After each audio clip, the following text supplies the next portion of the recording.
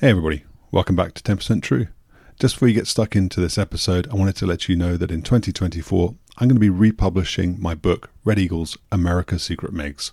That's the story of the 4477th Test and Evaluation Squadron and the program Constant Peg that exposed American fighter aircrew to secretly acquired and operated MiGs in the Nevada desert in the 1970s and 1980s.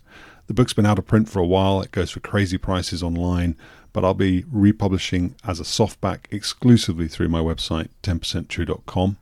If you're thinking about supporting the channel or you'd like to buy the book for yourself or even as a gift, please do go and place a pre-order. I'll put a link in the description. All pre-orders are going to be 25% off, and I'll make sure I personally inscribe and sign your copy for you. Anyway, I'll let you get back on with enjoying this episode. Take care.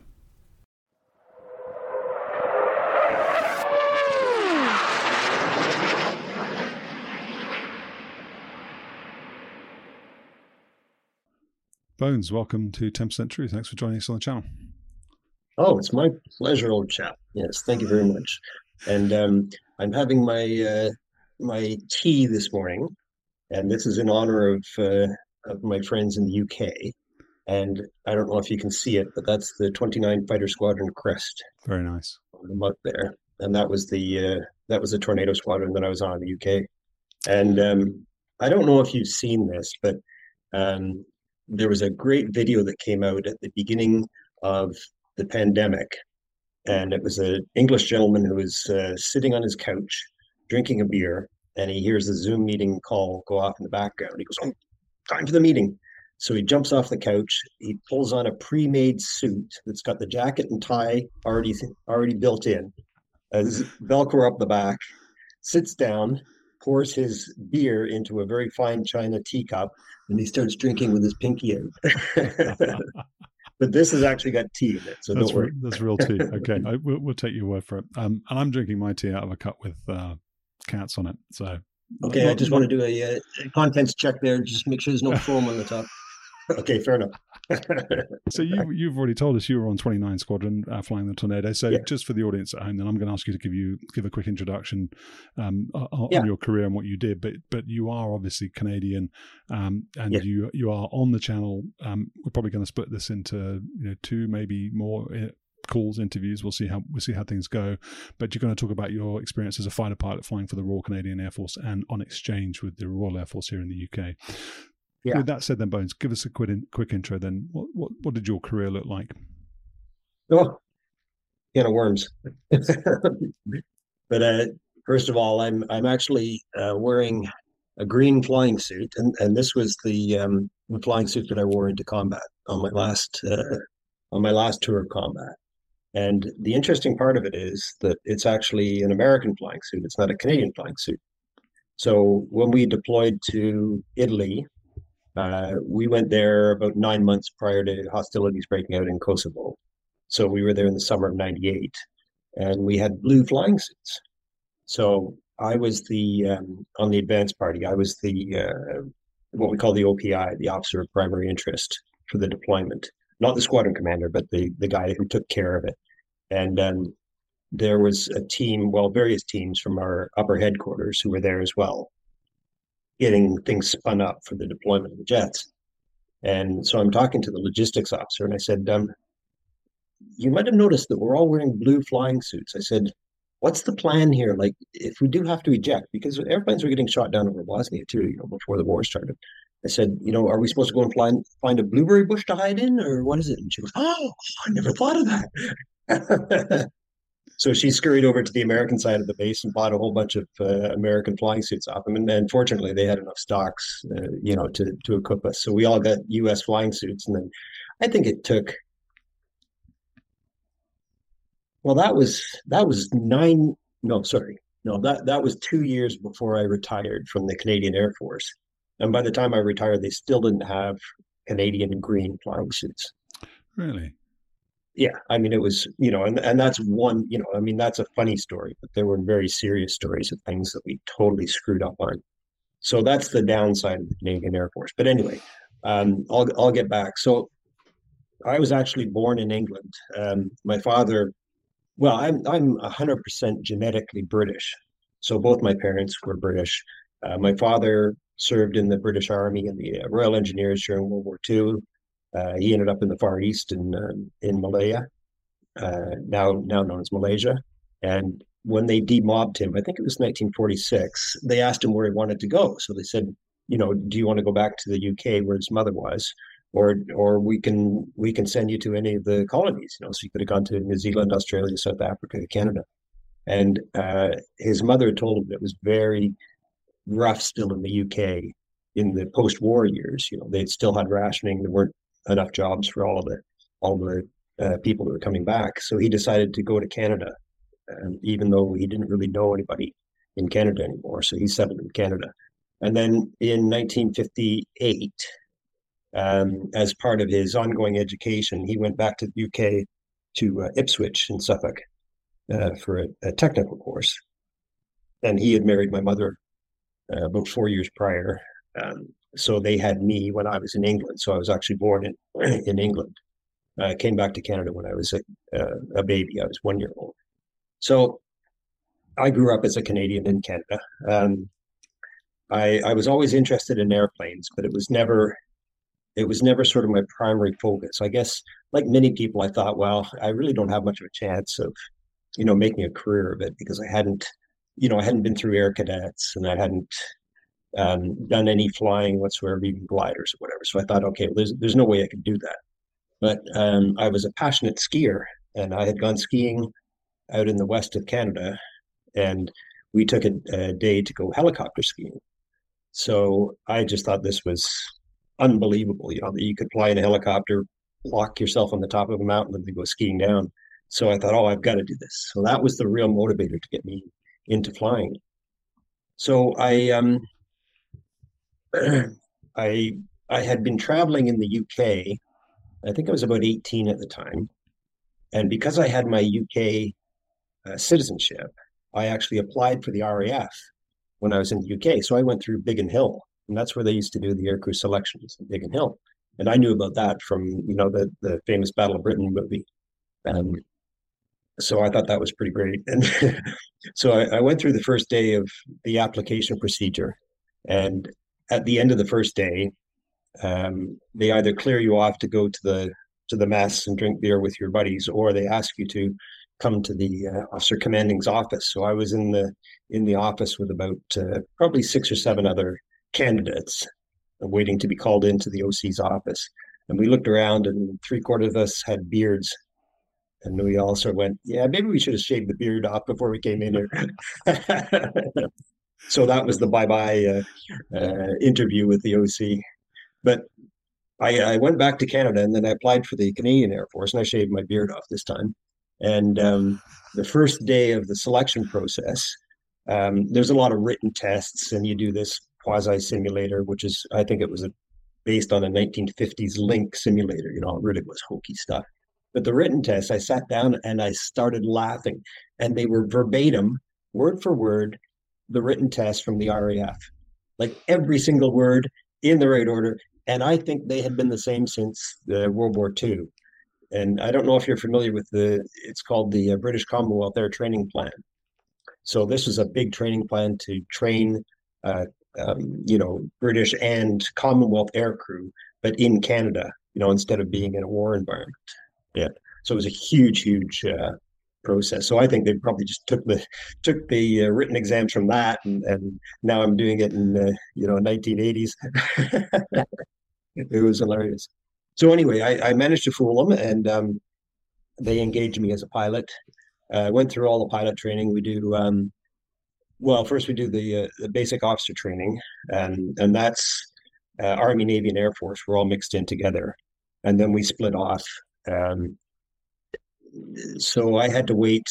When I finished the basic officer training, I had to wait a couple of months before my flying training would start. So I went out to the East Coast to a base called Shearwater, which is near Halifax, and I just did odd jobs around there, waiting for my flying training to start. At this point, I was aiming towards flying helicopters, and they had quite a few helicopters there. They had the Sea King helicopters that embark on the ships, and then they had twin Hueys for general purpose and search and rescue. So I was able to fly in both of those. They had the Tracker, which is a maritime patrol aircraft with great big radial piston engines, which was great fun. And but they also had the T-33, the jet trainer from the 1950s. So I managed to get a ride in this T-33, Did you? and I'm telling this young buck pilot, I said, yeah. I said, I really look forward to flying in this thing, but I really want to fly helicopters. And he looked at me like, what? So he took me up in this T-33, and we're doing aerobatics and formation flying and pulling G. And I went, yeah, you're right. This is what I want to do. So that's how I ended up steering towards fighters. So we go through flying training, and we start out by about 3 months on the Beechcraft Musketeer, which is piston engine, civilian patterned aircraft, and then we went on to the Tudor, which is the jet aircraft, which is still used by the snowbirds, and they were built in the 1960s, so these things are very, very old. And but the Tudor was a great airplane. We get our wings on that, and then we proceed up to Cold Lake for the fighter lead-in training, which is done on the F-5.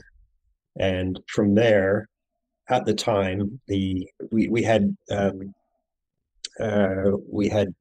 three different operational fighter aircraft back in the early 1980s, and that was the F-5, which was used operationally, the F-104, and the F-101, the Voodoo. So the 101 was used for air defense, the 104 was ground attack in Germany, and the F-5 was multi-purpose, primarily close air support for the Army. But by the time I got to the fighter lead-in training portion, the 104, I just missed the last 104 course by one course. So if I'd been there a course earlier, I could have gone on the 104, which is based in Baden in Germany. The Voodoo had already closed, and the F-18 had not opened up yet. So I knew I was going to fly the F-5. So I started on the F-5 in Bagotville in Quebec. And prior to that point, all our training had been done on the prairies, which is the flatlands in Canada. Bagotville is up in central Quebec, so it's about probably 500 kilometers north of Montreal. So it's still very much central. It's not considered northern Canada, but it's central. But the terrain is quite spectacular. They have beautiful mountains and fjords and lakes and stuff. So after spending 3 years in the prairies, it was a huge breath of fresh air to come into that region and to be able to fly there, because we did predominantly low level flying. The other interesting thing about Bagotville is the women were absolutely beautiful. So I spent 2 years in Bagotville, but I met my future wife just before I had to leave, so we ended up getting married. Yeah, so and then the other thing about Bagotville was the drivers were terrible. So when I first got there, they said you'll either end up in a car crash or married at the end of your tour. And it's like, well, that's not great. That's not really what I had planned. But I guess it's better than a car crash. So I did my first tour on the F-5, and of course, your first operational aircraft is always going to have a special place in your heart. So, and I didn't know anything else, so I thought this thing is fantastic. We went all over the place. We weren't really under the eye of headquarters, so we had an enormous amount of flexibility on what we did and where we went and that kind of stuff, because the F-18s were already being implemented, so they'd sort of forgotten about the F-5, which is perfect. So our primary role was actually to support the Army. So the airplane was bought to be a close air support airplane to support the Army. And it was probably the worst airframe that you could possibly choose to do that role. It had no fuel. The wings were too small. It couldn't maneuver very well. Had no survivability. So it was a political decision to buy it. But it was a lot of fun. So we would roar around all over the place. We did a lot of air combat, even though, it wasn't a very capable aircraft at air combat. But I don't know. Did you get the picture that I sent you of the air refueling and the formation of the F-5s? Yeah, with the F-4s. Yeah. So if you could flash that up, I'll build a bit on that. But we also went to northern Norway, and this is in the height of the Cold War. In the mid 1980s. So we would deploy to an airfield called Andøya, which is above the Arctic Circle. I think it's probably about 67 degrees north, something like that. And we would fly out of there, and we would regularly see Soviet airplanes coming down the Norwegian coast. And we were usually there as part of a big NATO exercise. So, there were Army, Navy, air assets all over the place from various countries. And of course, well, there would be Russian fishing boats, but they would have, 30 or 40 large antennae on these boats. So they were obviously spy boats. So, you very much knew that you were close to the action there. And some of the exercises were fairly realistic. And this is when the doubt started creeping in and thinking, well, if we actually go to war with the Soviets, did they really expect me to do this in the F-5? I mean, we didn't even have a radar warning receiver in that thing. Wow. So if you were lit up by a radar, you wouldn't even know. Well, I guess it's probably a good thing. You don't die tensed up, but it was just ridiculous. Yeah. And we had no navigation. The only navigation thing we had was attack-in, but that doesn't work at low level. So it was purely, watching the map and flying off heading and timing and outdoor features. So preparing the maps was a huge ordeal. You had to glue strips of maps together so that you didn't, obscure your whole cockpit. And, you had to make sure the headings and the speeds and everything were correct. So it was usually about an hour to an hour and a half process before you went flying to get this all organized.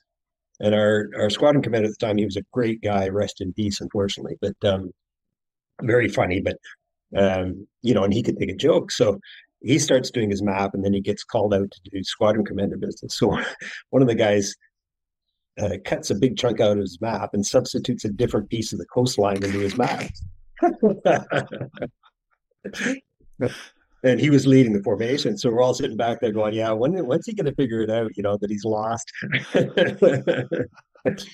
So we get back down, and in dry humor fashion, he goes, okay, who glued the coastline onto my map? And he was following it with his thumb. You sort of track crawl with your thumb up the map, and he feels the ridge where he glued the piece onto the map. No so way. He peels it off, and he goes, oh, you buggers. Yeah, so it was all good fun until they start shooting. Yeah. Tell me a bit more about that before you sort of progress too far into your career. Tell me a little bit more about the process of getting fast jets. I'm going to take you back sort of a couple of minutes to where you said you flew the T-33, then you decided you were going to go fast jet. You tracked fast jets, obviously. And there were 3 operational types, and sort of, 2 of them weren't really an option. So it was a foregone conclusion which one you go to. At that point in time, were you thinking about the Hornet? You said it was nice that the Air Force had kind of forgotten you while they were bedding in the new Hornet. But were you thinking about that? Did you have your eyes set on it? Was flying fast jets more than you had expected it to be, better than you had expected it to be? Were there parts of it that were challenging? Were there parts of it you didn't particularly enjoy? Yes to all of those questions. Okay, there we go. We'll move on. Yeah, no, but I'll address it a little bit because that's an excellent perspective. So, the really interesting part was I think it was about 2 months before our graduation, our wings graduation off the tutor. They would announce which airplanes were available for our course. So they would say there was X number of Hercules, Y number of whatever. And they said there's 1 fighter slot. And I can't remember how many were left on my course, because we split off the helicopter guys earlier, and we also had Dutch pilots on our course as well. So I'm thinking from the Canadians, there was probably about a dozen left, and there was only going to be 1 fighter slot. And I knew that I wasn't, typically the top graduate of the course gets his choice, and then everyone else gets, whatever they can fit for you. So I thought, well, okay, I'm not gonna get the fighter slot because I wasn't the top guy. But as it turns out, the top guy didn't want to go fighters, so they gave it to me. So I got it by default, and I was the only pilot off my course that got onto the fighters. So it was very competitive to get onto the fighters. Now, what were your other issues? Were the parts of it that you didn't enjoy? Was it a challenge, or I guess the question I should ask was not a closed question, but how much of a challenge was it? Yeah. So, are you referring to the training part? or in general on fighters? Yeah, so the training part, to the point where you are flying the F-5, you were flying the Yeah. Tutor. You described it as an old airplane. It's a bit like the T-37, isn't it? It's the Tweet, the Yeah. Cessna T-37, Yeah. similar design, and I don't know, they may even be Absolutely. Yeah. related, but The Jet Provost. yeah, so the Jet Provost, yeah. Yes, beautiful airplane. That absolutely gorgeous lines. I'm saying that facetiously. If you didn't, but anyway, yeah, yeah. So these are all sort of straight wing, jet trainer aircraft, and then the F-5 was.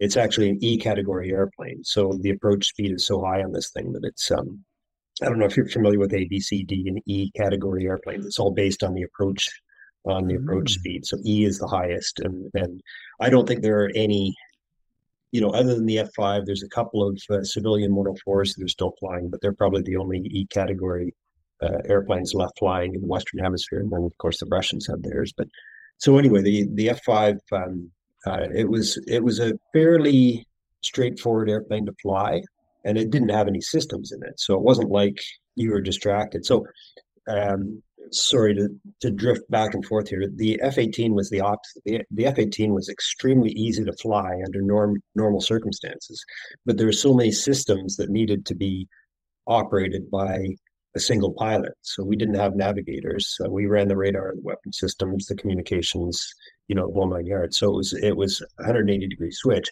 But the F-5 was a good lead-in for that because you had to be very careful what you're doing in the airplane, otherwise you could crash very quickly.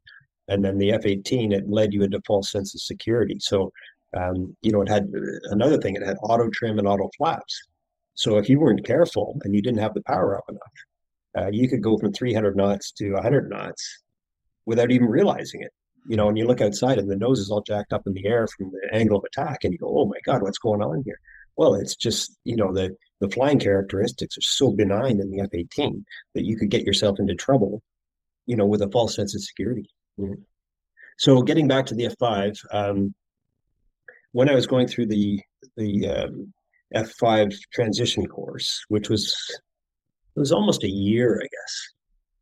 No, I guess it was about 9 months altogether. So it was fairly intense because they had to teach you to fly the F-5 and teach you how to be a fighter pilot at the same time.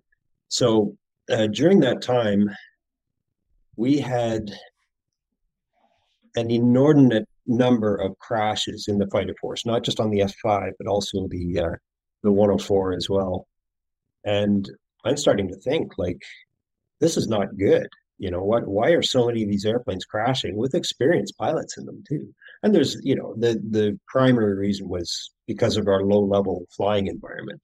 It only takes 2 seconds if you're not paying attention and you're in the trees. So that was the primary reason for that. But it certainly got my attention. And there were 2 experienced instructors on the F-104. We still had the F-104 training squadron in Cold Lake because they weren't accepting new students to go on it, but they still had to recycle older guys. So they kept flying. They were still flying when I was there. And there were 2 very experienced instructors that went out on a dark and dirty afternoon, and they never came back. And it took them months to find their crash. They were flying around low level, and they hit a frozen lake, which is a standard thing to do in Cold Lake. And these were very experienced guys. They were second tour fighter pilots. So that's when the sort of doubt started creeping in. And, I'm thinking, and typically fighter pilots think that the first reaction to a crash is, oh, these guys screwed up. It's not going to be a mechanical thing. It's not going to be hitting a bird. The pilot screwed up. And that's our self-defense mechanism to say, it could never happen to me because I'm the greatest fighter pilot in the world, right? So that's your defense mechanism. But then I started thinking, this is serious stuff.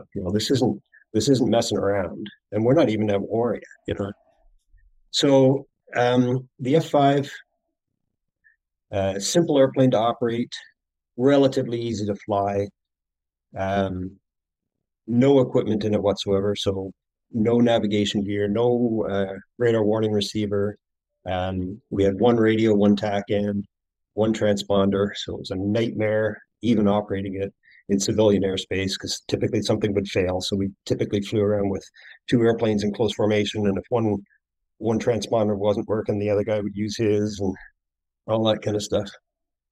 But we had a lot of fun, so we flew all over. Um, the One of the best things that we did, we worked with a U.S. Navy reserve squadron, and they flew the F-4S model, which is relatively unknown. And when you can flash that picture up, I can talk about it a bit more. But they the F-4S, it's called the S because it's got leading edge maneuvering slats. So these were you could deploy them at high speed and use them at high speed, and they made the airplane much more maneuverable because the S model was designed almost entirely for air to air. So they could do air to ground, but they didn't do it. It was primarily a fleet defense aircraft. And when they cleaned that airplane off, took the fuel tanks off, and we took our fuel tanks off in the F-5, we could have great dogfights against them. And they loved it. These are mostly ex-Vietnam era pilots. They were airline pilots who flew the F-4 on the weekends, and they just had a hoot, and we did too.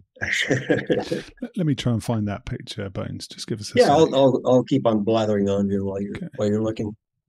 So we used to go down to Yuma, Arizona, which is actually a Marine Corps air station, and we would fly out of Yuma and do air combat with these F-4s, and then we would go out in the evening and eat nachos and drink beer and that kind of stuff. And then in the summer, they would come up to Cold Lake. So we would deploy from Baggetville back to Cold Lake.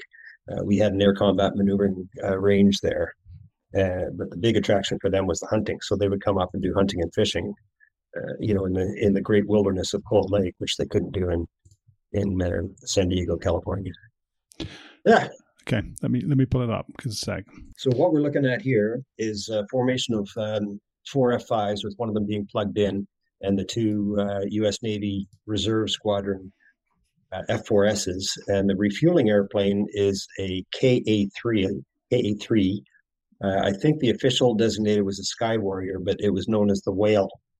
And this airplane, it was a Cold War, like 1950s era nuclear bomber that they flew off the aircraft carrier, and it had no ejection seats in it. So they had like a sunroof that they used to open for the launch and for the recovery. And if they were going to go into the drink, they would unstrap and try and bail out through the sunroof. And I think they operated with a crew of 3, if not 4. So, to think that they flew that airplane, which is the size of a small airliner, first of all, off the carrier, and secondly, without ejection seats, is just unbelievable. So we virtually had to do air refueling because our airplanes were stripped off. And the F-5, it's carrying a electronic pod on the left wingtip, and it's nothing on the right. So those are normally used for Sidewinder missiles.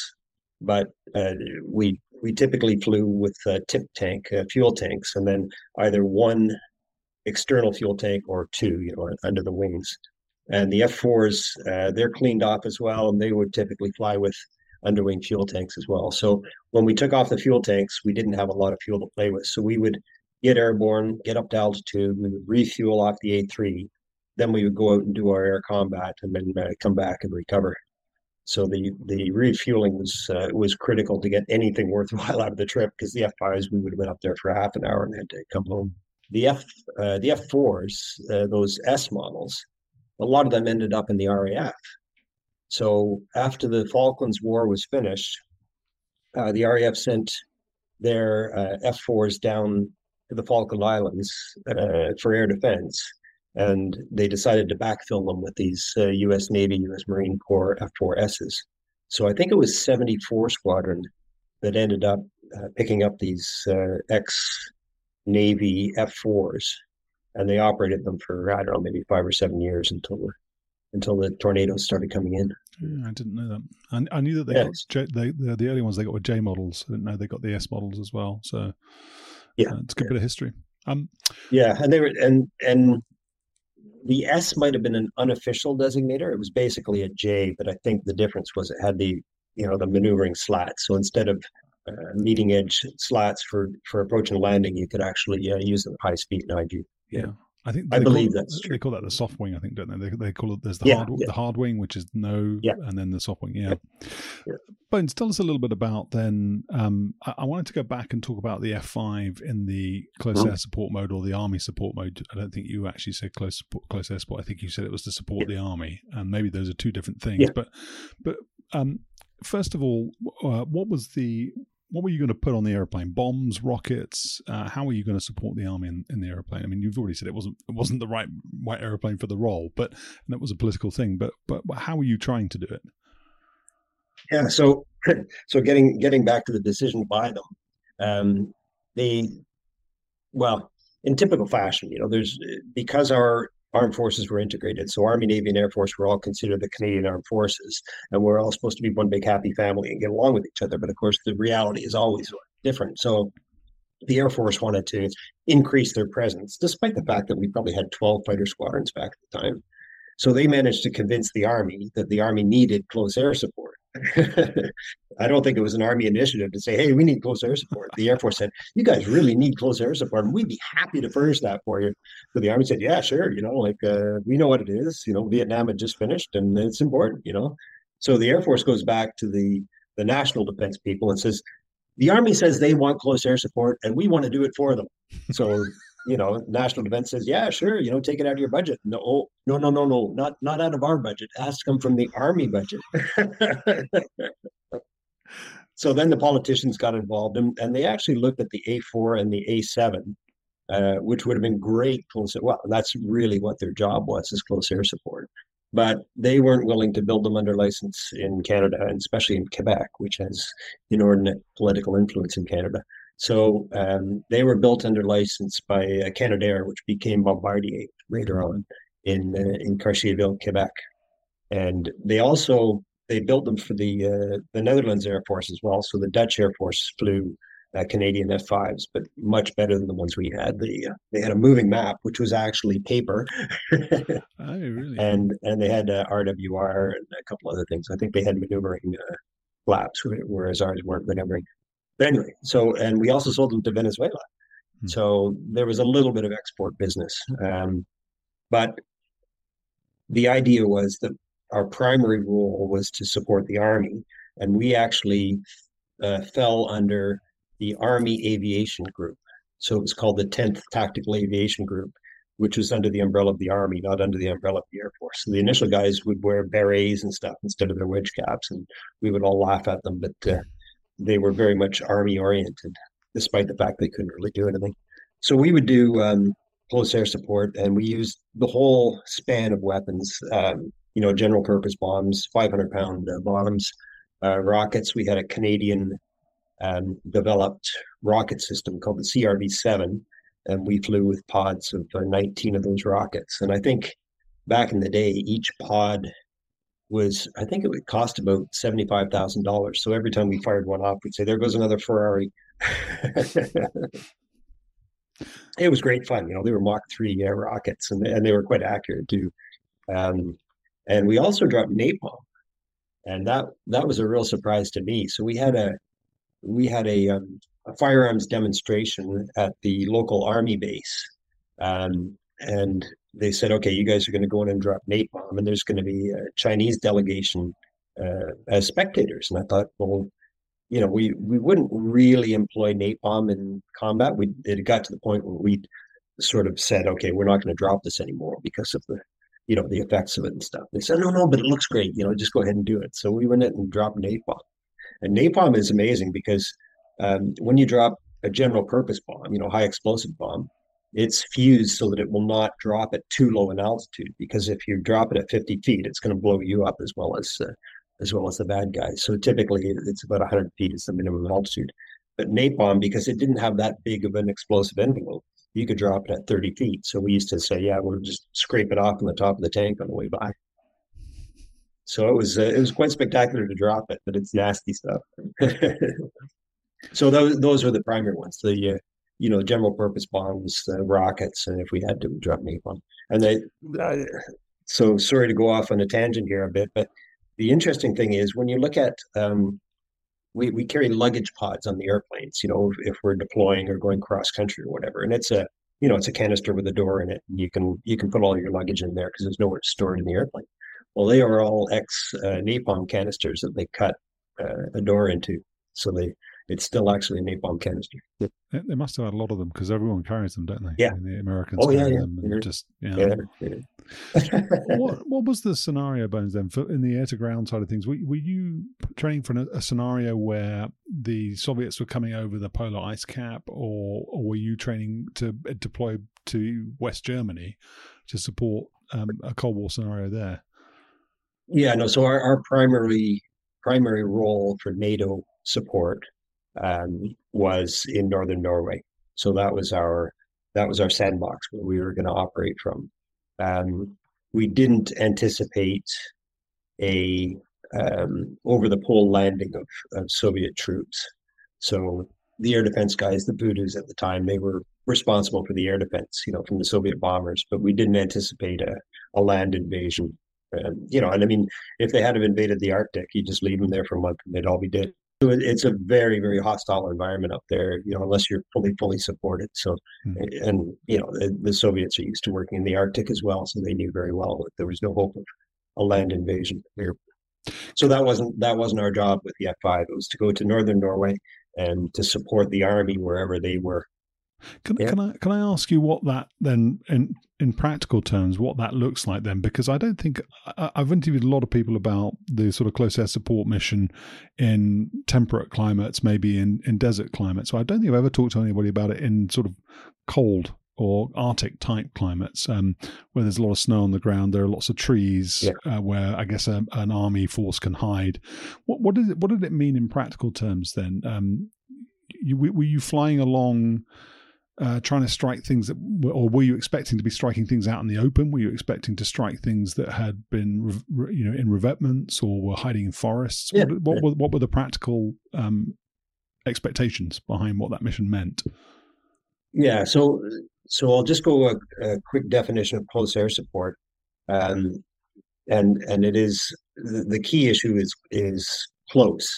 So this is typically comes when an army unit is sort of pinned down, and they don't have enough artillery support, and they run the risk of being overrun by superior enemy forces. So they'll call for close air support, and they will steer us on to the targets that they feel are threatening most. So back in the day, that would be based on visual observation on their part. Now we have satellite and all kinds of other reconnaissance assets. But back then, it was purely visual. And they would, as we're running in on the target, we would have a map of the area. They wouldn't tell us the coordinates of the target, but they would give us a talk onto the target. So they would say, reference the large lake, and we would say contact. And they'd say, okay, southeast corner of the lake, peninsula of land, contact. Okay, southern end of that peninsula, two groups of trees, one on the east, one on the left. One on the east, one on the west, and you'd say contact, or you'd say, no joy, and they try and describe something else. So they're doing this as you're running into the target at low level. And then when you feel that you've got the picture in your head, based on what you're looking at on the map, you go, okay, I think it's probably in this area. Then you would pop up, and they would call visual on you to say that they're seeing you. And then they would have to try and steer you onto the target while they're talking, and saying, okay, my last thing was the two groups of trees, western group, southern end, concentration of forces. And you'd either say contact or no joy. And by that time, it's too late. They get to block. So it was boom, boom, boom, boom, boom. As soon as you got up into the pop, you had about 10 seconds to find the target. And when you called the target, they would have to give you clearance to fire because you're so close to the friendlies that if you're flying over the friendlies to get to the enemy position, there's a risk that your bombs are to fall into the friendlies. So it was very, very demanding flying. And that's why an airplane like the A-10 is good, because they can do it much more slowly. They're much more maneuverable at low speed. And they also have, they sit in a titanium cub, so they have reasonable protection from ground fire. But the F-5 had no armor.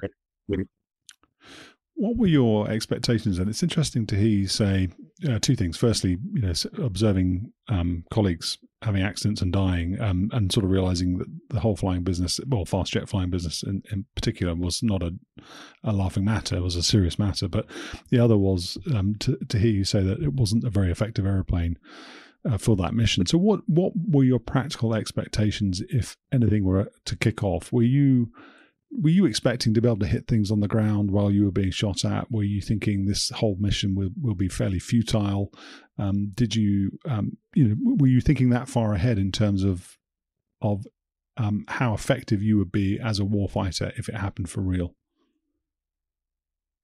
Well, that's that's a very I can only give you a very complex answer to that question. So we knew that A, that we would not be very survivable, and B, that if we did survive, we wouldn't be very effective. But it goes back to World War II. I mean, lots of guys knew that by storming that machine gun nest, their chances of survival were not very good, but that's what they had to do. Right? So, and we did feel for the Army guys. I mean, if they're being pinned down by artillery fire and they got nowhere to go, then our chances are probably better than theirs are to attack the artillery that's pounding them. So you just got to do what you got to do. Yeah.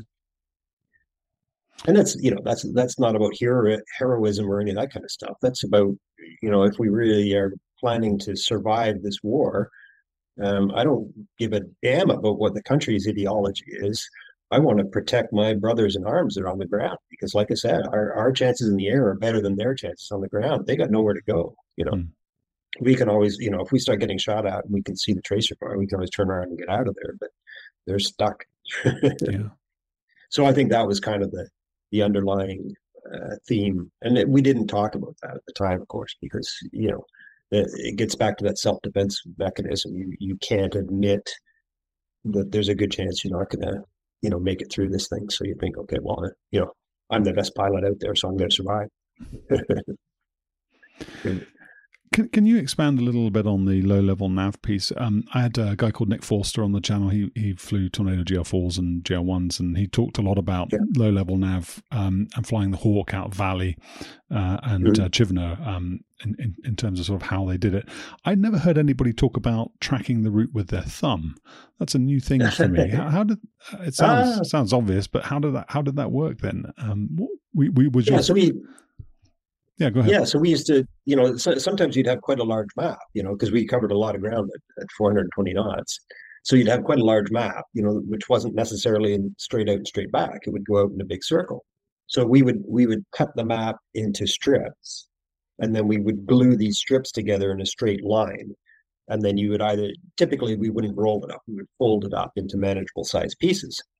So it would be maybe 5 or 6 inches wide, and you would have to track where you were over the ground based on your time and your heading, and based on ground features. So typically, in order to keep track of where you should be on the map, you would sort of pull the map down with your thumb there, and that's how he found the piece that was glued on. Okay.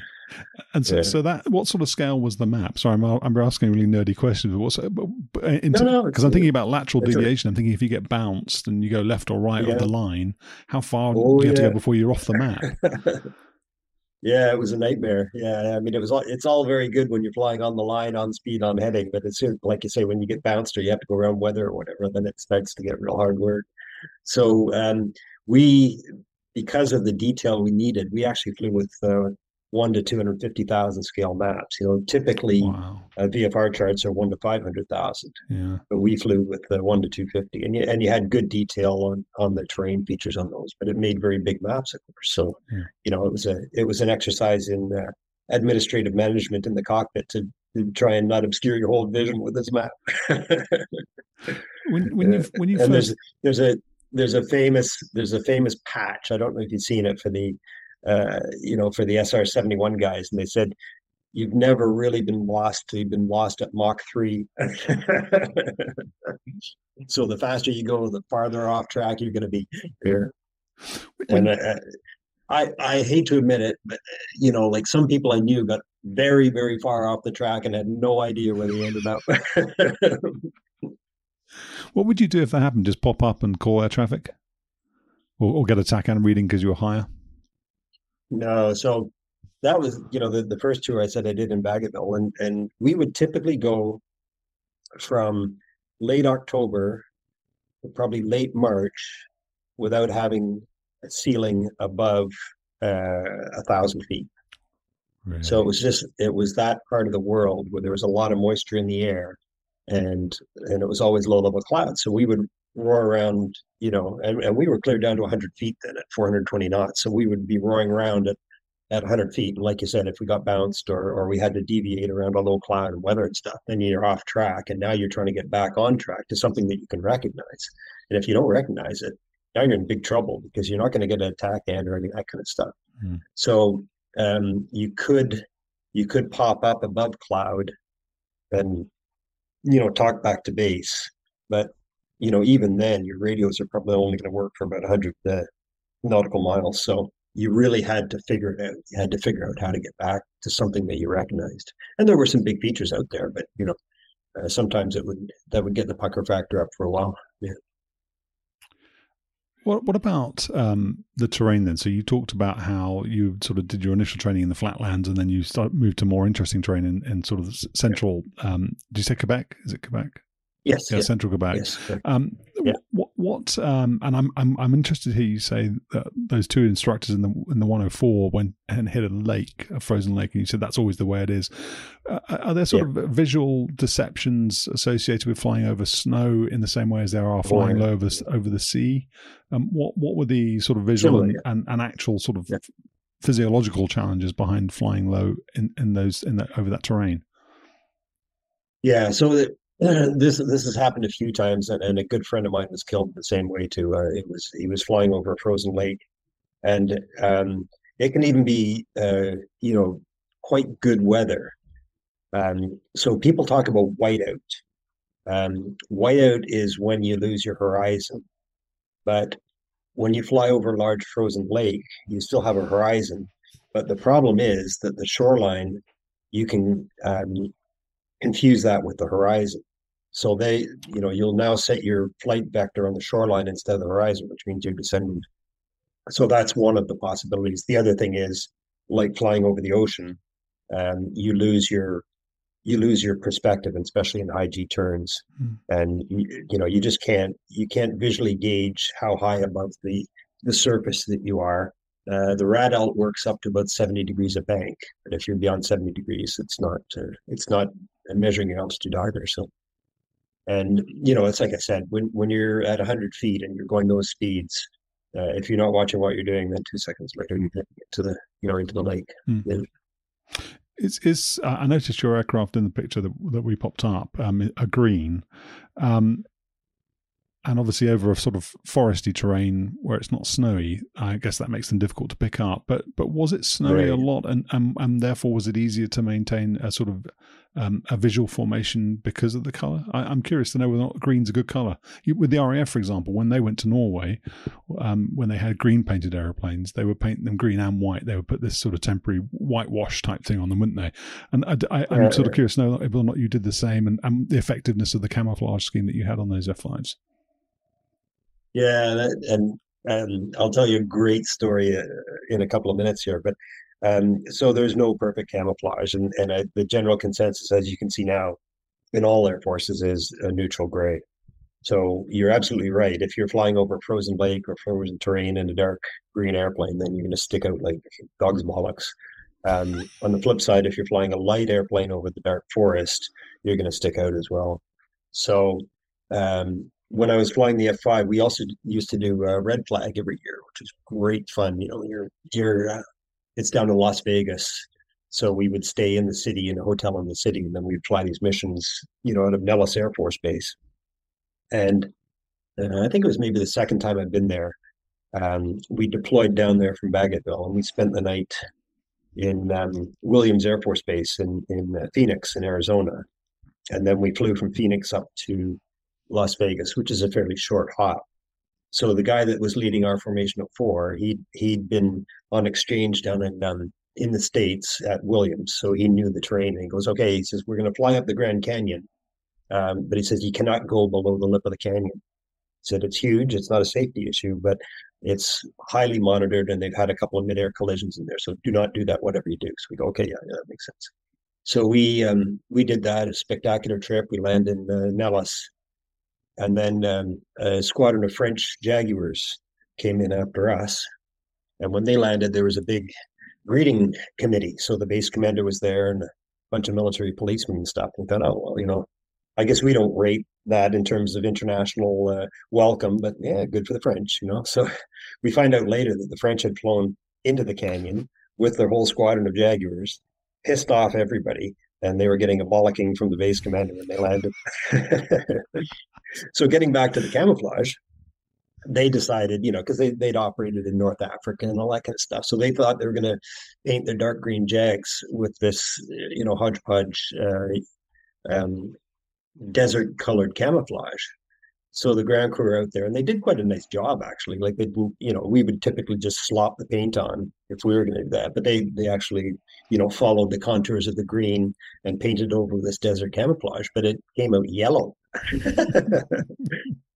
And it was, back then, this was in the early 80s. So most of the air-to-air shots were visual heater shots, we call it, the infrared missiles.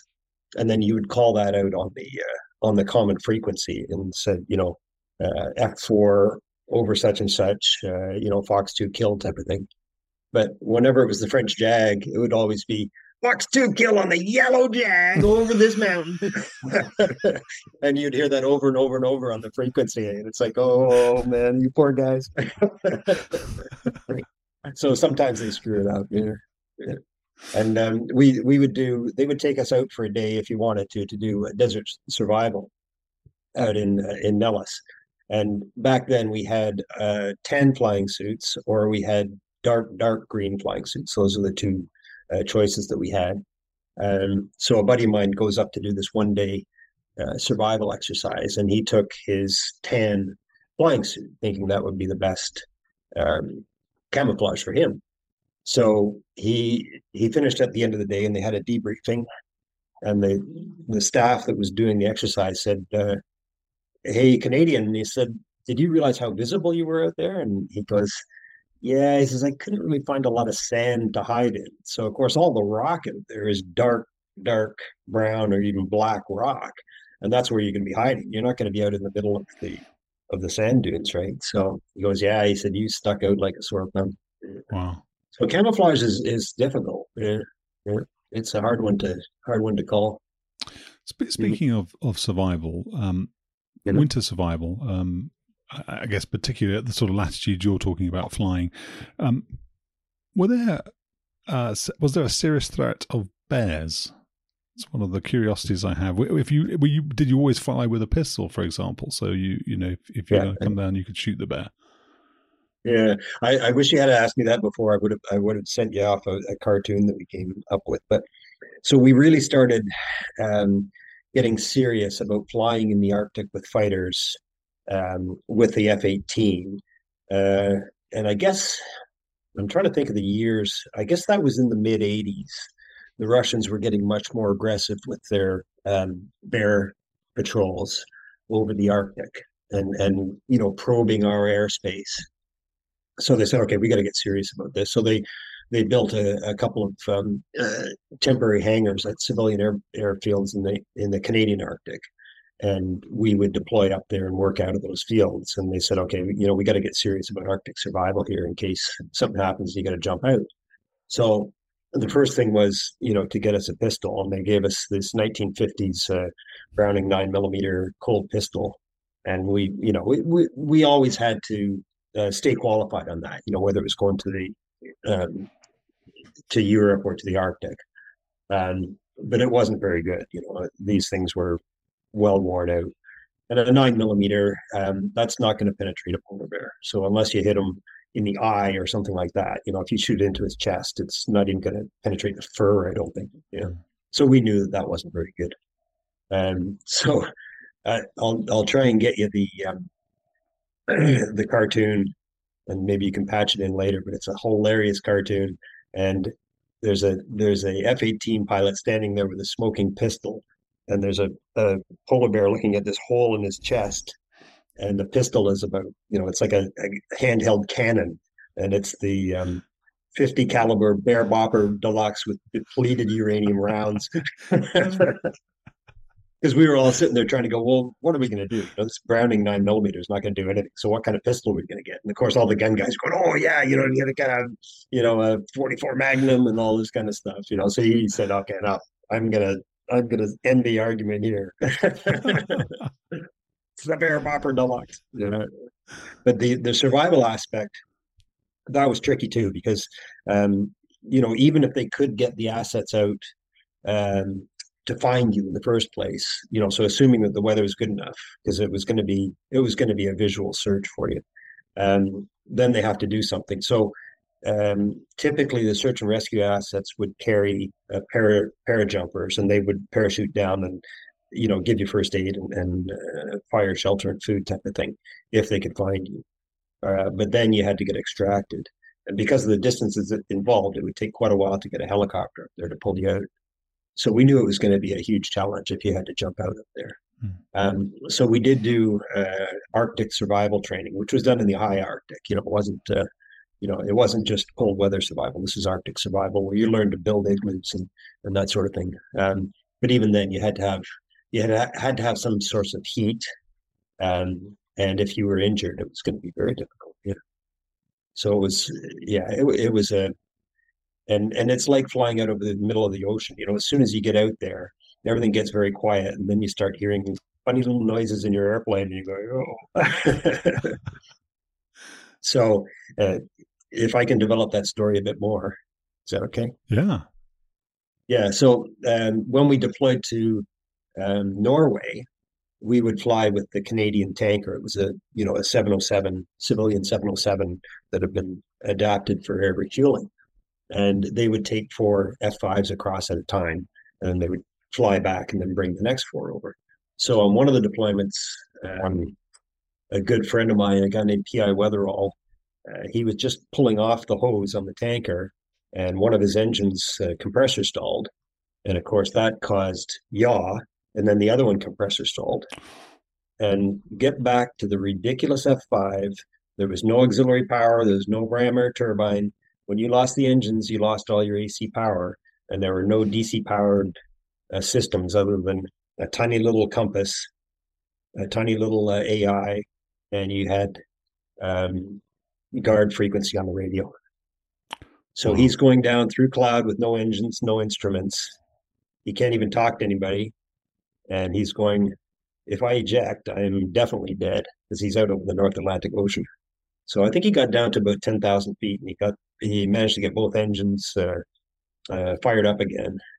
And he's climbing out, and his attitude indicator is tumbling, and he's going up through cloud, and he finally gets on top of cloud. He's 70 nautical miles behind the tanker at this point. Wow. So they finally doubled back and found them. And luckily the tanker had its own TACAN station built into the airplane. So it could actually find you, based on the TACAN. So they were able to get paired back up, and he got his fuel and made it to Iceland. But yeah, it's just crazy, crazy stuff. Good. Yeah, it doesn't sound like fun. No. Because I mean, if you bail out, or you're way too far from helicopter assets, unless you're close to the Greenland or the Iceland shoreline, where they have helicopters and that kind of stuff. But you're basically waiting for a ship to find you. Yeah. Do you?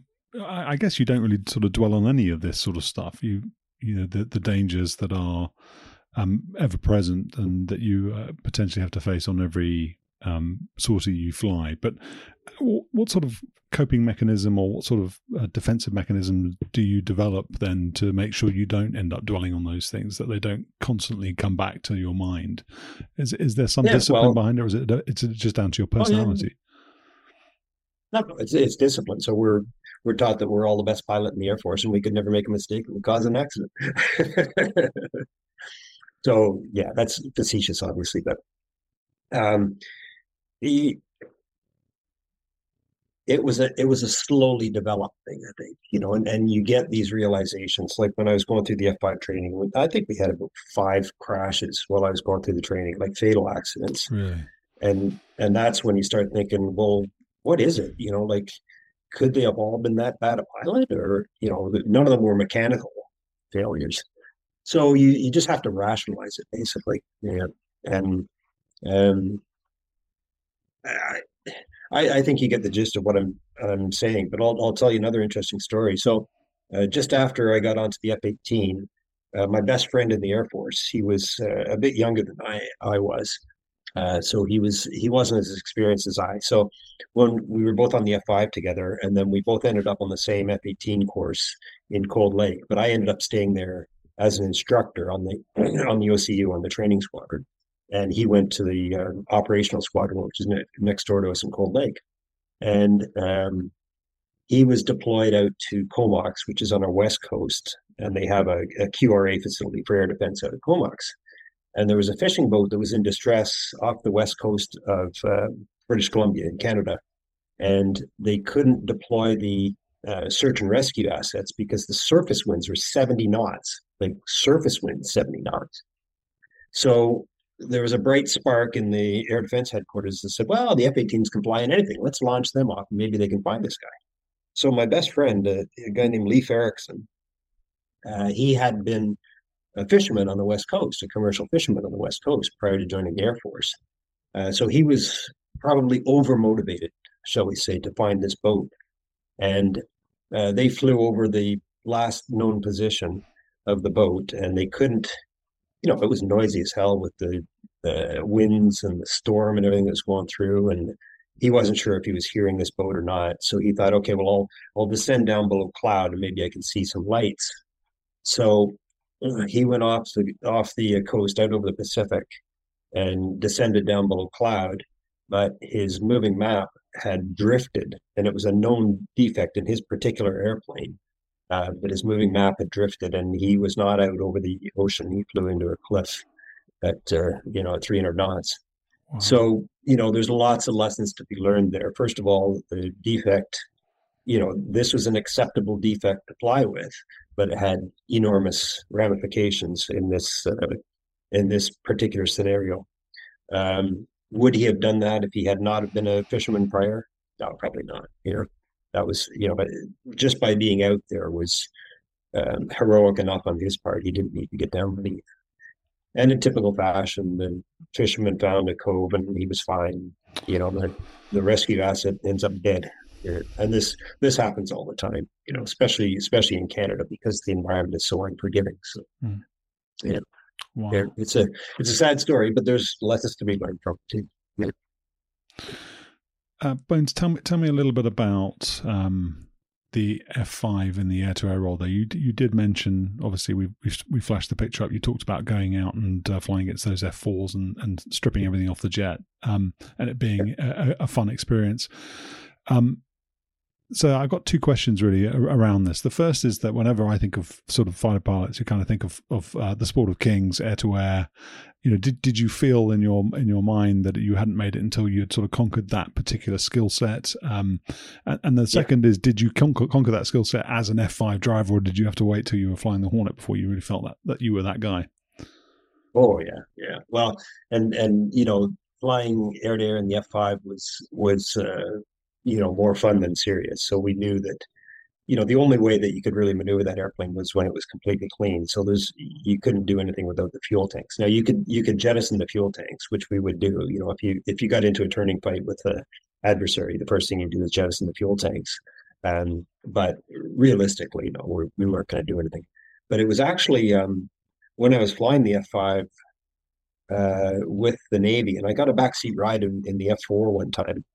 And, so I saw it from his perspective, what he was doing. And it was quite surprising how he maneuvered the airplane. I didn't realize what they were doing at the time. So I was asking him about it. And I said, well, why are you doing that? Because typically I'll see if I can get both hands on you. Typically when you come to emerge, you're turning towards the adversary as quickly as you can, trying to get on his tail. Well, when we came into emerge, he would dive the nose down with about 35 degrees of dive. And that's, that means your velocity vector is off the adversary airplane. So I go, well, why are you doing that? You're not going to turn quick enough. And he goes, well, yeah, but it's about energy management too. So the only way to maintain your energy in these airplanes, because they didn't have 1-to-1 thrust ratio, is to take it down. And you had to do that without the other guy figuring it out, because as soon as he went down, now you're back in plane again. So if you're fighting the same airplane, that's, you're just going around in circles. So that's how I learned to do that, and that was a very effective maneuver. Only if the other guy didn't realize what you were doing and match you doing it. But when I got into the F-18, um, we had we had a U.S. Navy exchange officer on the squadron, so he'd flown the F-18 with the Navy, and then we had a couple of Canadian guys who were very, very sharp pilots. One of them off the F-5, and the other had come from the Voodoo, and they had done an exchange tour with the Navy and the Marine Corps respectively, and then come back up to our Canadian training squadron as F-18 training pilots. And I would fly in the back seat with them, and it's like, holy cats! I didn't think you could do that in an airplane. But the F-18, it was just such a fabulous airplane. Like, you could do almost anything up to a Cobra maneuver and a tail slide in it. But it was the flying characteristics were so incredible.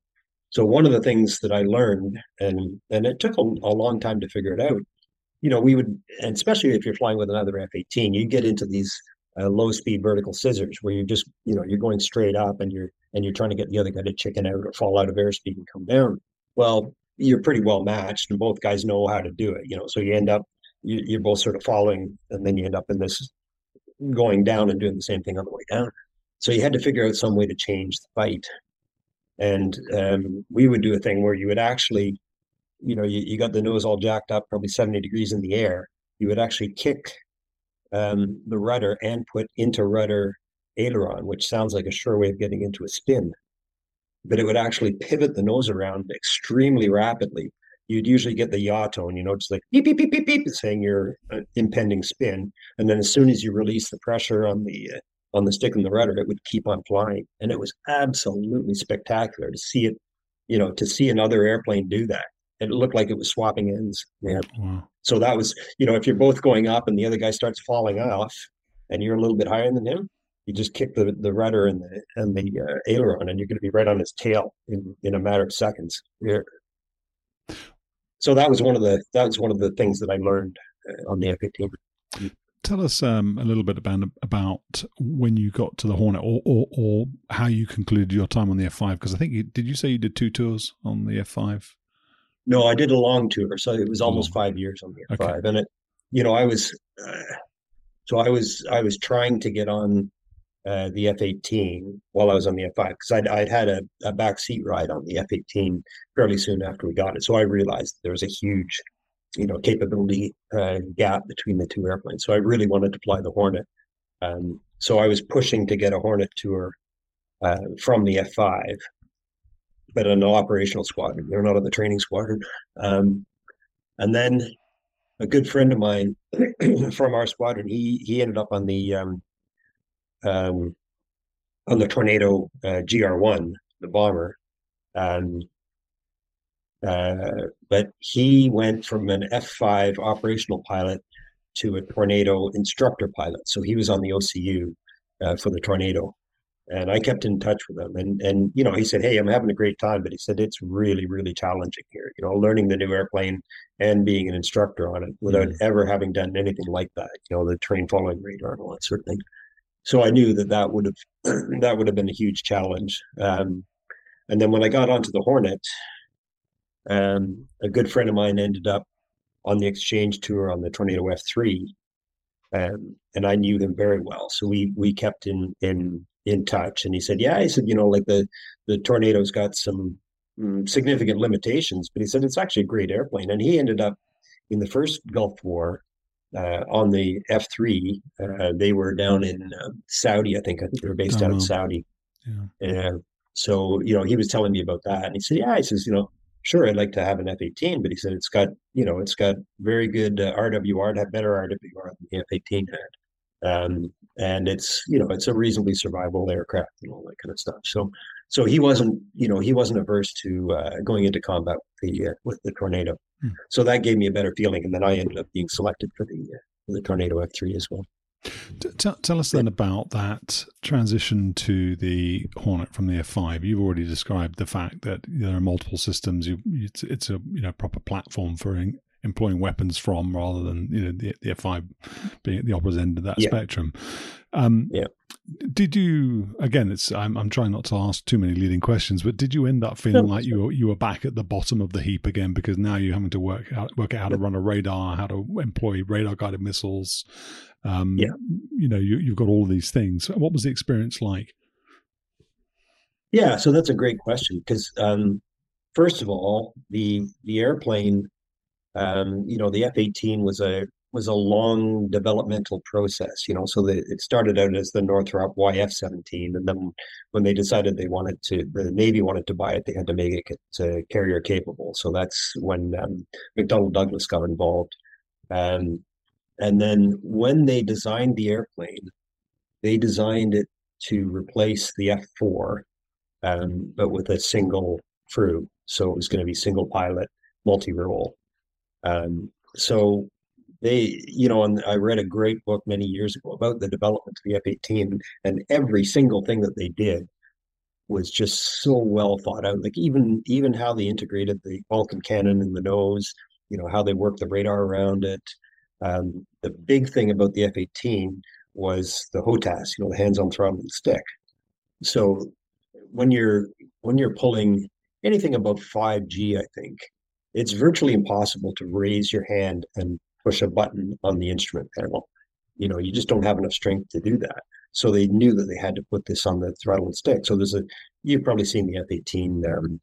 Well, you had a ride in it. Yeah. So, there's like a mouse on the throttle, and then a cursor on the stick, and then all of the different weapons buttons and selection buttons. So you can go into battle without pressing anything on the instrument display.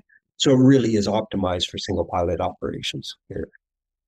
So getting back to your question, when I'm coming from the F-5 with virtually nothing and going out to the F-18, the big advantage was that I was quite comfortable flying at low altitude. So then I could divert more of my attention to running the systems and flying formation, because you also have to keep track of your other airplanes with you too, right? So it's that in itself is very demanding. But because I'd had so much flying, I had over 1,000 hours on the F-5. Did you? Mostly at low level. So then you build up a certain comfort flying at low level, and how much time you can divert to other tasks. It really is a time management thing. How long can I afford to look down at the map and not look up at the mountain that I'm approaching? So, but there's no mountains in Cold Lake, so that wasn't a big issue. But what I'm getting at. It's a time management thing. So the basic flying skills made operating the airplane significantly easier, and the airplane was easy to operate, but it was very, very complex. And then that's when you get into experience levels of pilots. So, when you graduate from the F-18 training squadron, you're pretty proficient at operating the airplane in the tactical roles. But then you need to graduate to be a 2-plane lead, a 4-plane lead, and then what we call a mission commander, which is mass attack, multiple formations. And, there's no way to do that in the simulator. These are things that you have to go out and fly, and do on a day-by-day basis to get that level of experience up so that you can run your airplane, not hit the ground, see what your wingmen are doing, find the enemy, drop bombs, or shoot them with a missile. And that's what you have to do. And there's just no substitute for experience. I mean, we had absolutely brilliant guys that at the end of their first operational tour would be fully qualified. They could do anything, but they were sort of the minority of the system. Yeah. Tell us a little bit about the talent pool then, before we sort of talk more about the Hornet itself. You've said right at the beginning you were the only guy on your course to get fast jets, and so competition was stiff. Small air forces tend to have sometimes a bit of an inferiority complex, don't they? I mean, you'll hear some air forces saying they might not have the best equipment, but they've got the best pilots, or they can do low level better than anybody else. What was the level of competition like within the squadron? What were the standards like, and did you compare yourself well, presumably you did. How did you compare yourselves to the RAF, the US Air Force, the US Navy? Obviously, you guys are going out doing these exchange tours. You're coming back. You know what other air forces are capable of. Where did you rank yourselves, so what was the standard within the squadron? Yeah, so I'll start with the squadron. So, every time you go flying, there's a significant amount of preparation before you go flying, but then there's also a significant debriefing. And in the good old days or the bad old days, the first guy to the chalkboard would win the fight. So he said, "No, this is what happened." Well, I thought you turned left. No, no, no, I turned right, and that's how I got on your tail. And it's like, oh, okay, this didn't seem right.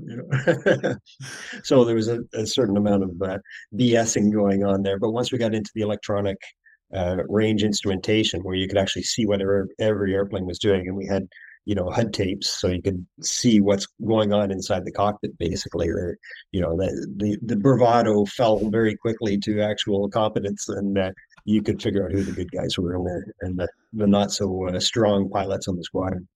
And that made that's a very interesting question, because it made a huge difference in the typical fighter pilot. So we all think of fighter pilots, as type A personalities that go around, swaggering around and bragging about how great they are. And when you get onto the squadron, it is completely different. I mean, these are the most humble individuals that you will ever see, because even the best pilots make mistakes and they can't cover them up. So yeah, you don't want to be blowing your own horn too hard, because they'll come down on you hard. And we had when I was on the training squadron, we had this guy he was absolutely brilliant. He was a mathematician. He had the brain the size of a planet, but he was also tough as nails and huge ego. And he was quite a good pilot. So we're going out doing night refueling training one day, and we're getting prepared to go. And I was on the next launch after him, but it was only about a 5-minute spacing. So we were getting prepared at the same time. And he had come from the F-104. They didn't do air refueling in the F-104. So he'd come on to the F-18 as an instructor, learn to do air refueling on the F-18, and now we're just going up to do some, continuity training. And I'd come from the F-5, and we did air refueling all the time. So we're going on this night air refueling training trip, and he's going, the guys are all razzing each other in the shoot room. He's going, yeah. He says, I never tip off. And tip off is when you hit the basket, but you don't connect. So the basket goes like that, and the basket usually does this big gyration if you don't connect with it. So he goes, yeah. He says, I never tip off. And I go, okay. So he gets up there, he hits the basket, and he hit it bad. So when it let go, it went all the way around the nose of his airplane. It knocked off the AOA probe on the right-hand side. The AOA probe goes right down the intake, right into the fan.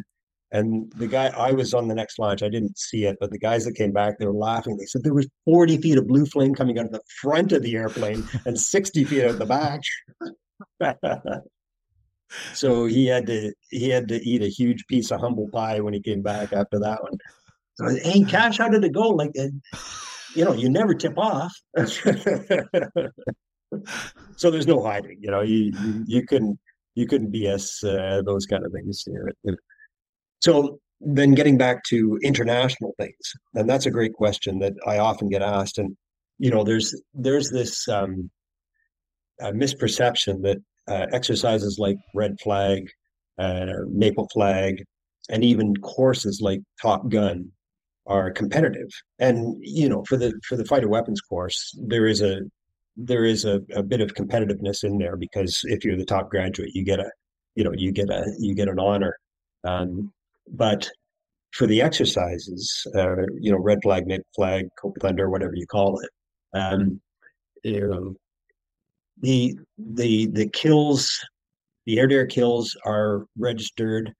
The bomb hits versus misses are all registered. It's all electronically monitored, but they don't come up with a tally at the end, because quite often you get 4 or 5 countries participating, but they don't come up and say, yeah, Canada was the best, US was number 2, UK was number 3. Now there's nothing like that. But as you go through it, you can kind of see which countries are doing better than others, just based on an informal assessment from the debrief. So then you get back to pilots, and you say, well, you're from such a small Air Force, then surely you have a much bigger talent pool to draw from. Therefore, the fighter pilots who are, like I'm not making this up, but they are at the top heat, in terms of military pilots, right? So, we would expect that the Canadian pilots would be head and shoulders above everyone else, and that's not true at all. So it's such a complex environment, and there's so many things involved. There are a few superstars that stand out in every Air Force that I've worked with. But to say that one Air Force is head and shoulders above the other, it's a hard thing to do. I mean, probably the USAF has the best training program and the best operational program, operational continuity program. So they tend to be very, very good pilots, but they have career issues too. So, they're on an up and out program. So after you've done one tour, you're looking at getting promoted to major. And as soon as you're a major, you're now in the career stream. So now you have to work on all your staff work too. And the RAF has professional aircrew status. So I don't know if they still have that. Yeah. And that's really what you need. You need to say, do you really want to be an air commodore or do you want to be a fighter pilot?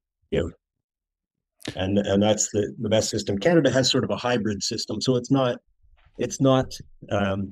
recognized. There's no formal professional aircrew, but if you're not pointing towards being a career officer, then they will keep you around for quite a while. And it's probably based on supply and demand. They just don't have enough experienced pilots around.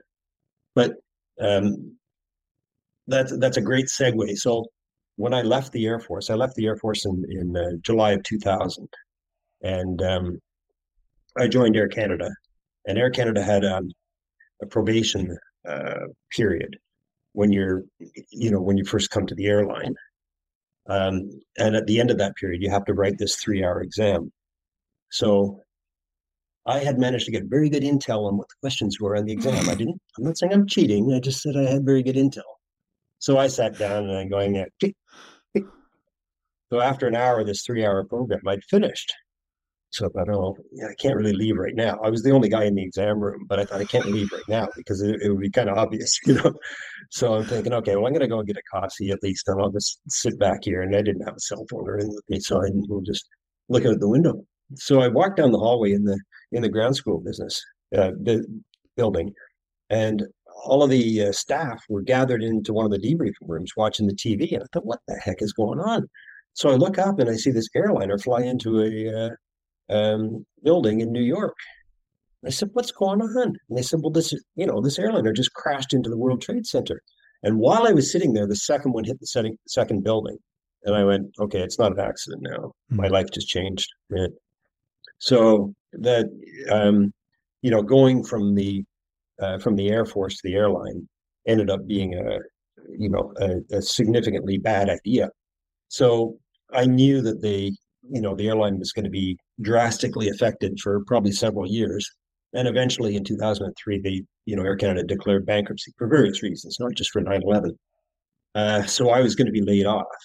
And I contacted the Air Force and I said, hey, are you interested in taking me back in? They said, oh, yeah, absolutely. So I said, okay, great. I'd really like to go to Bagotville on an operational Hornet squadron. I know they're really short on experienced pilots. I'm willing to do that. And so, oh, no, we can't offer you that, old chap. No, you can go out and be an instructor at Moose Jaw, Saskatchewan, for a couple of years. And I said, no.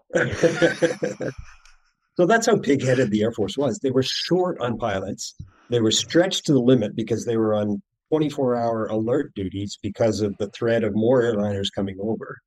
And they were too pig-headed to take me back in as an experienced F-18 pilot. It was just, I thought, oh, you idiots, Wow. I don't know who's making these decisions, but they're anyway. But I eventually, after 9 years at Air Canada, things settled down, and I eventually ended up getting hired as a pilot on the Alpha Jet, and then we got to fly, in support of the Army and Navy and in the Air Force as well. And that was our primary job, really, was to do air combat training support with the F-18s.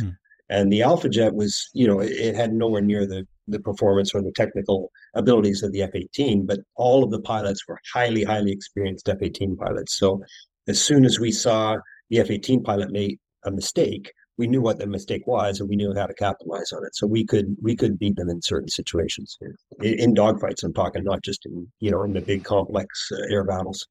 How would you do it? And We've jumped ahead a little bit, but let's talk about yeah, that then. How would you? So the Alpha Jet would be familiar to most people listening to this, but that's a simple two-engined little fast jet trainer used by the Germans and the French. Very much like the Hawk. Like the Hawk. Yeah. So how would you beat a Hornet in an Alpha Jet?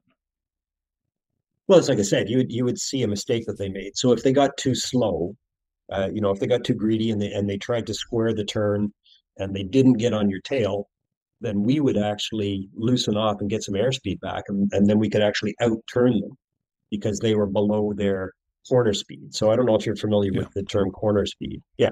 So that's the speed where you can pull the highest G. And typically that's the best place to fight the airplane. Yeah. So when we saw them get down to like 200 knots, if they didn't dump the nose and get airspeed back right away, then we knew, okay, well, I've got you. Yeah, and it was that simple. So it would take a while to get back on the tail, but there was no escaping at that point. Let me just ask you about that then. So one of the things that people say about the Hornet, because it doesn't have an AOA limiter, is that it can threaten with nose pointing. It's got great nose authority, so you can effectively sort of sit it on its tail and still sort of move the nose around and point at people. Correct. If you're in your little Alpha Jet and he's only doing 200 knots, isn't that what he's going to do? Then he's just going to use the angle of attack capability that he has to just keep the nose pointed at you and just maybe get a tracking gunshot or a snapshot, something like that. Is that not how it works? No. So this starts out when you're sort of across the circle, and our noses are nowhere near each other. And then he does a big bite, but it's not enough. Okay. So he hasn't got his nose on you. He can't put a weapon on you. And then as you come around, you realize that he's not accelerating again. So then we just manage our airspeed and eventually we'll land up on their tail. Yeah. This idea that you can just, point your nose everywhere. The F-22 can virtually do that, and now, of course, with the new missiles with the huge off-foresight capability, they can basically just look at you and launch a missile if you're within range. It doesn't matter where your nose is. But back in this day, you had to be within parameters to shoot the missile. It didn't have to be on the guy's tail. You even get your nose on him for a head-on aim-9 shot. But the trick is not to get into as the adversary to stay out of a position where he can get his nose on you within range to fire a shot. Yeah. So it's not this sort of silver bullet, the nose pointing ability. It's something that still has to be selectively used and carefully managed, and you're not just going to go to that every time because it's correct. Okay. Yeah.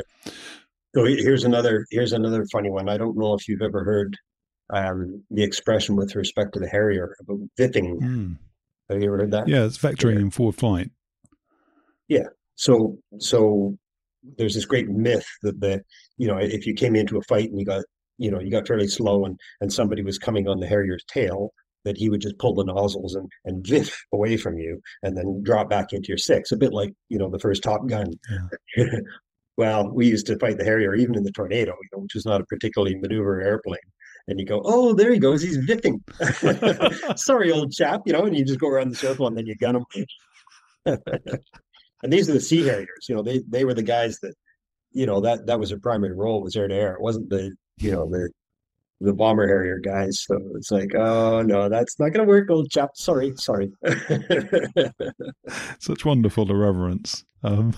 Tell us about DACT against other types then. I mean, I just had on the channel a good friend of mine who flew the Eagle, and he talked a lot about how he'd fight the Tomcat or how he'd fight the F-16. And he talked about the F-16, being able to develop 30 degrees of nose of angles on him at each merge. And he said, at the second merge, if he wasn't doing that well, he would bug out. He would leave the fight.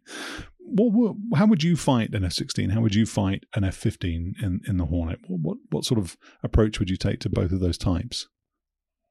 Yeah, so what the Eagle guy was getting at was the thrust to weight ratio. So the maneuverability of the two airplanes was quite close, as was the F-18. The F-18 was probably the lowest in terms of thrust to weight ratio and the highest in terms of maneuverability out of the three. But it gets back to the Alpha Jet fighting the F-18. So you had to really use that high angle attack capability very, very selectively. And the other thing we used to talk about is, you could be out doing this 1v1 dogfight, with the MiG-29 or whatever, and you're beating them and you're just about getting into position to shoot them. Well, what about all his buddies out there? When you're there in full afterburner at 70 knots, that's called being a flare. So anybody could launch a heat-seeking missile at you, and you got no maneuverability at that point. So we love to talk about this, high AOA maneuvering and all that kind of stuff, but it's really used as a last ditch maneuver where you have no choice. This is a knife fight in a phone booth, and it's either you or him. But it's the last thing you want to do if you have any other options. So getting back to your question, the F-14 is out of there. It's a bit like the Tornado. So it was designed as a fleet air defense interceptor, not a maneuvering fighter. Now, the later generations with the big GE engines, they were much, much better. But it's out of the picture. So the F-16, because it had this enormous thrust to weight ratio, it was the King Kong, really, of air combat. But the F-18 was close enough that we could force him into a high angle of attack regime, and they were limited to 25 degrees angle of attack. So it was hilarious. If you take it up into a vertical scissors, and they were accelerating like crazy because they had better thrust to weight. You go, okay, I'm just waiting, and then all of a sudden you'd see the nose falling off of the F-16, and you'd come up on the radio and they'd say, I see you're bowing to the superior aircraft, and you just pivot the nose on and gun them. And they knew that, and they go, oh no, he's gonna do it again. But if you were in a classic two-circle fight, a high energy fight, they would just march around the circle on you and shoot you with a heater. Yeah. And the same thing with the F-15 too.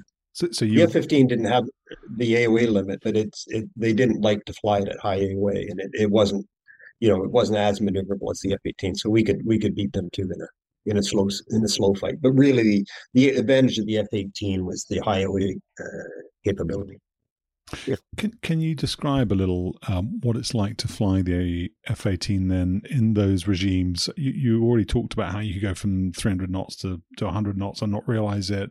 I'm asking layered questions, but it obviously has a full authority digital fly-by-wire control system.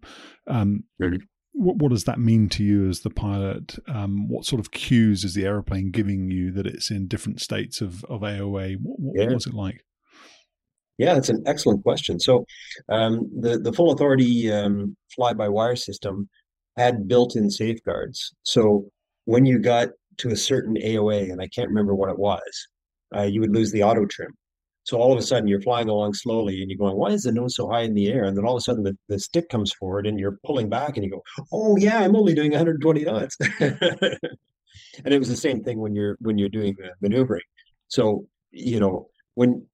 when you're pulling at high AOA, it requires a significant force on the stick to keep the stick back because you're losing the auto trim. It says, no, you don't want auto trim right now. That's your worst enemy. So now you're into fully manual with protections, but you're basically flying a manual type airplane. So you would feel it.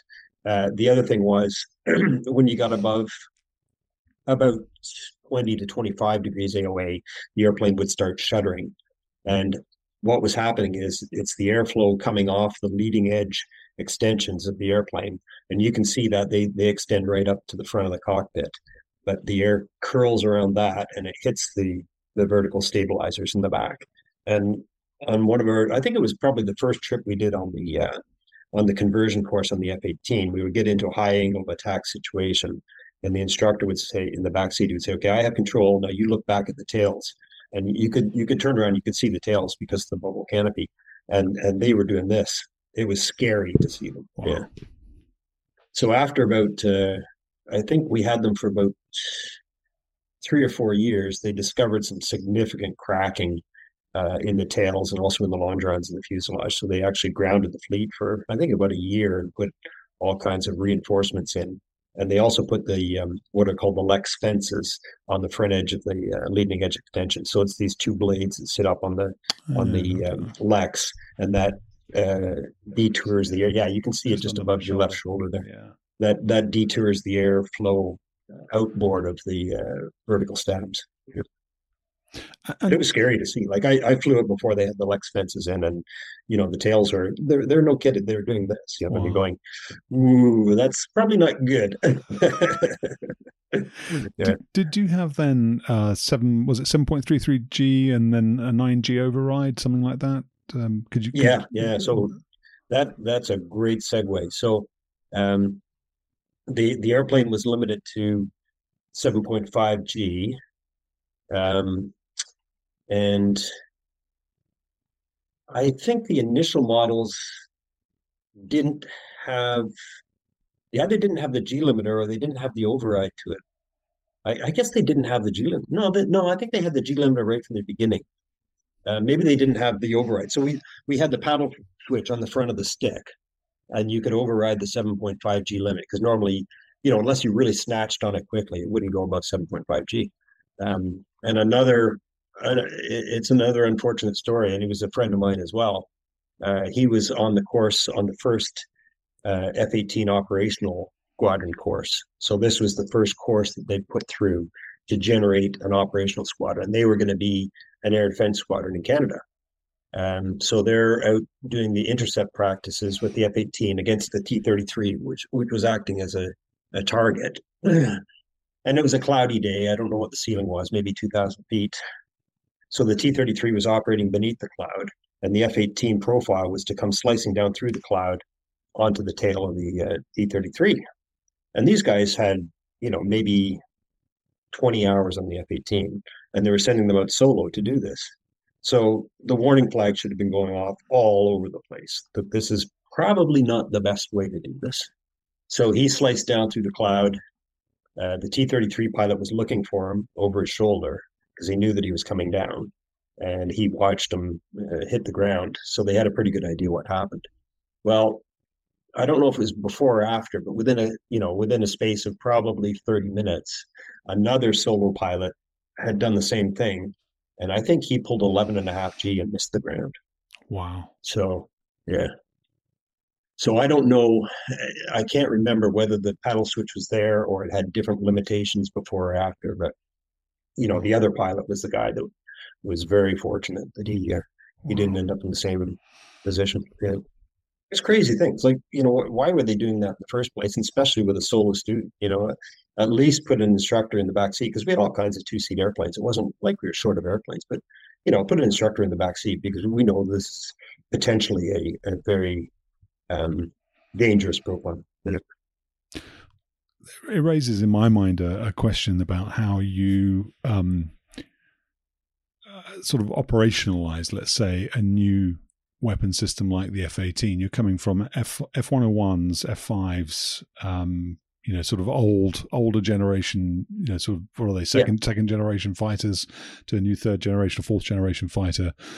Are you sort of then in the Canadian Air Force, are you having to develop all this stuff yourself from scratch? Is this a symptom of the fact that you're doing that, or are you bringing in US Navy tactics and then saying, are they giving you their tactics and you're saying, well, okay, well, because it's it's a long range radar, you've now got the AIM-7 Sparrow, and then the AIM-120 is going to come along at some point in the future. How much of it do you have to make up yourselves? How much of it do you take from other places and then just modify?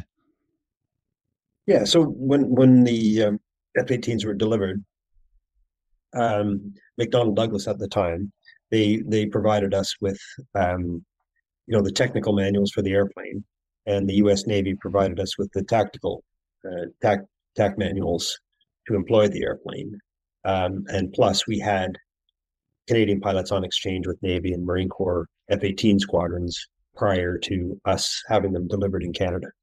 So we had and the initial cadre of instructors on the training squadron, they had been going down to the States to Navy bases, flying the simulators and all that kind of stuff, and coordinating with them. So that's the great thing about NATO and NORAD. We do have a very good relationship with our allies, and they're willing to share huge amounts of information with us because we're allies, right? So they want to see us succeed just as well.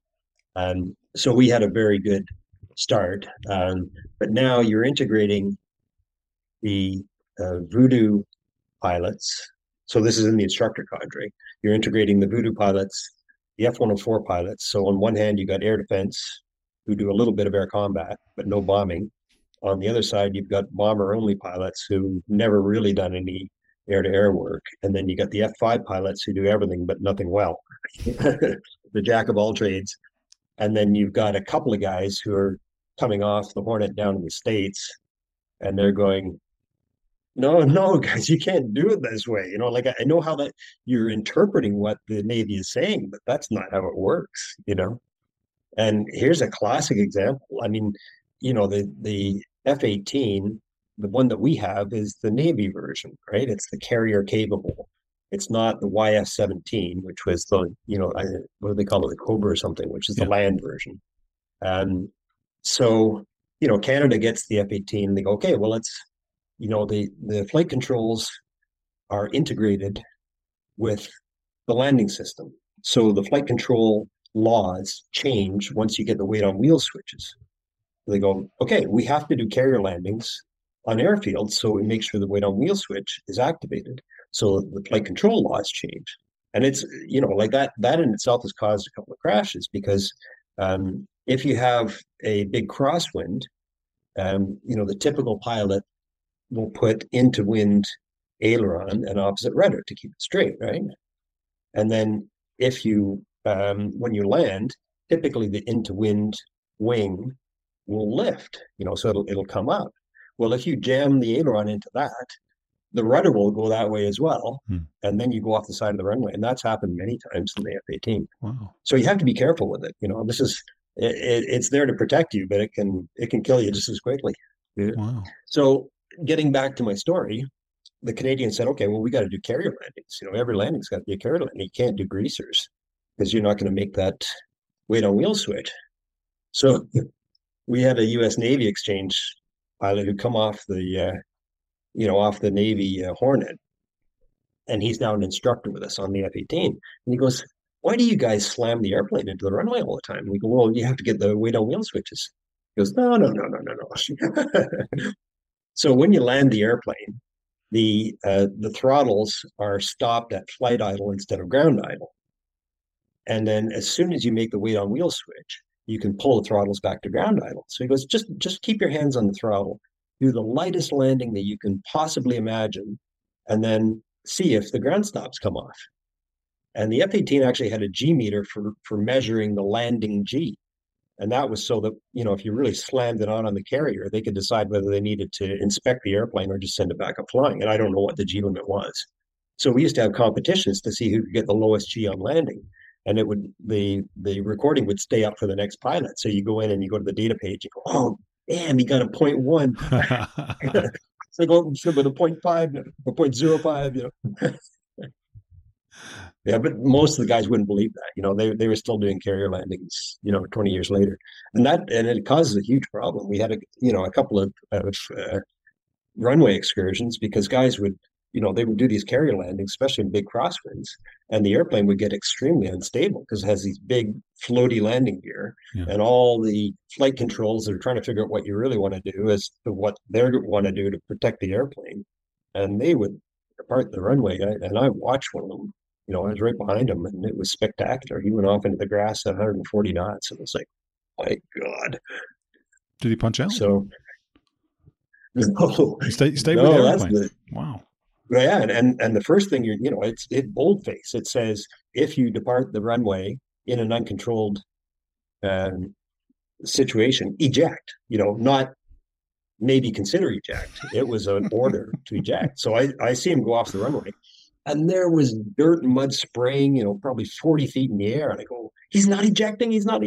So I expected to see the airplane tumble into a big ball of flames. But the infield was absolutely saturated, and it was quite soft. So he just went zinging off the side of the runway, and he said it was quite smooth. So he said, okay, well, I'm going to stay with it.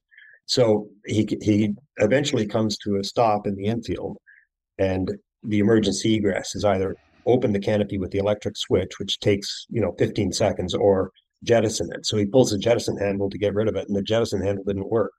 There was a problem with the explosive charge Wow. in the jettison. Now he could have ejected through the canopy with the seat, but that's not ideal. So he did the ground egress, and by the time I was behind him, and by the time I did the overshoot, I could see him hoofing it across the infield. So I go, okay, he's okay. Wow. Did that result in did that result in a change then in terms of landing technique?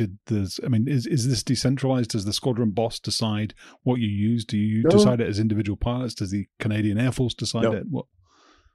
Yeah, so it's driven by the oversight, the sort of tactical oversight of the F-18 fleet, and I had so this was on the operational squadron, but I had previously been an instructor pilot. So I spoke with the guy that went off the side of the runway, and I said, well, tell me what happened, and he explained what he did. And I said, so are they still, this was after I'd finished 2 tours from the training squadron. So I'd been out of the loop for probably 6 years at that point. So I said, are they still teaching that on 410, in the training squadron, that you should do firm landings? He goes, oh yeah, absolutely. Yeah. So we had the accident review board, and I went in to talk to the investigator, and I said, we can't keep doing this. Like, this is crazy. There is no reason to do hard landings in the F-18, and I explained it to him. And I said, I'm not making this up. Like, I was an instructor on the F-18. And the system wouldn't believe us, because somewhere 15 years ago it was written that you should do hard, firm landings so that you activate the weight on wheel switch. Wow. But guys would bounce, and then the airplane's doing this as it's bouncing, going from one mushy landing gear to the other mushy landing gear. And now the flight controls are all over the world, Yeah. So you're now along for the ride, basically. You're out of the loop. Wow. It was crazy stuff. Thanks for tuning in to 10% True. I hope you enjoyed this episode.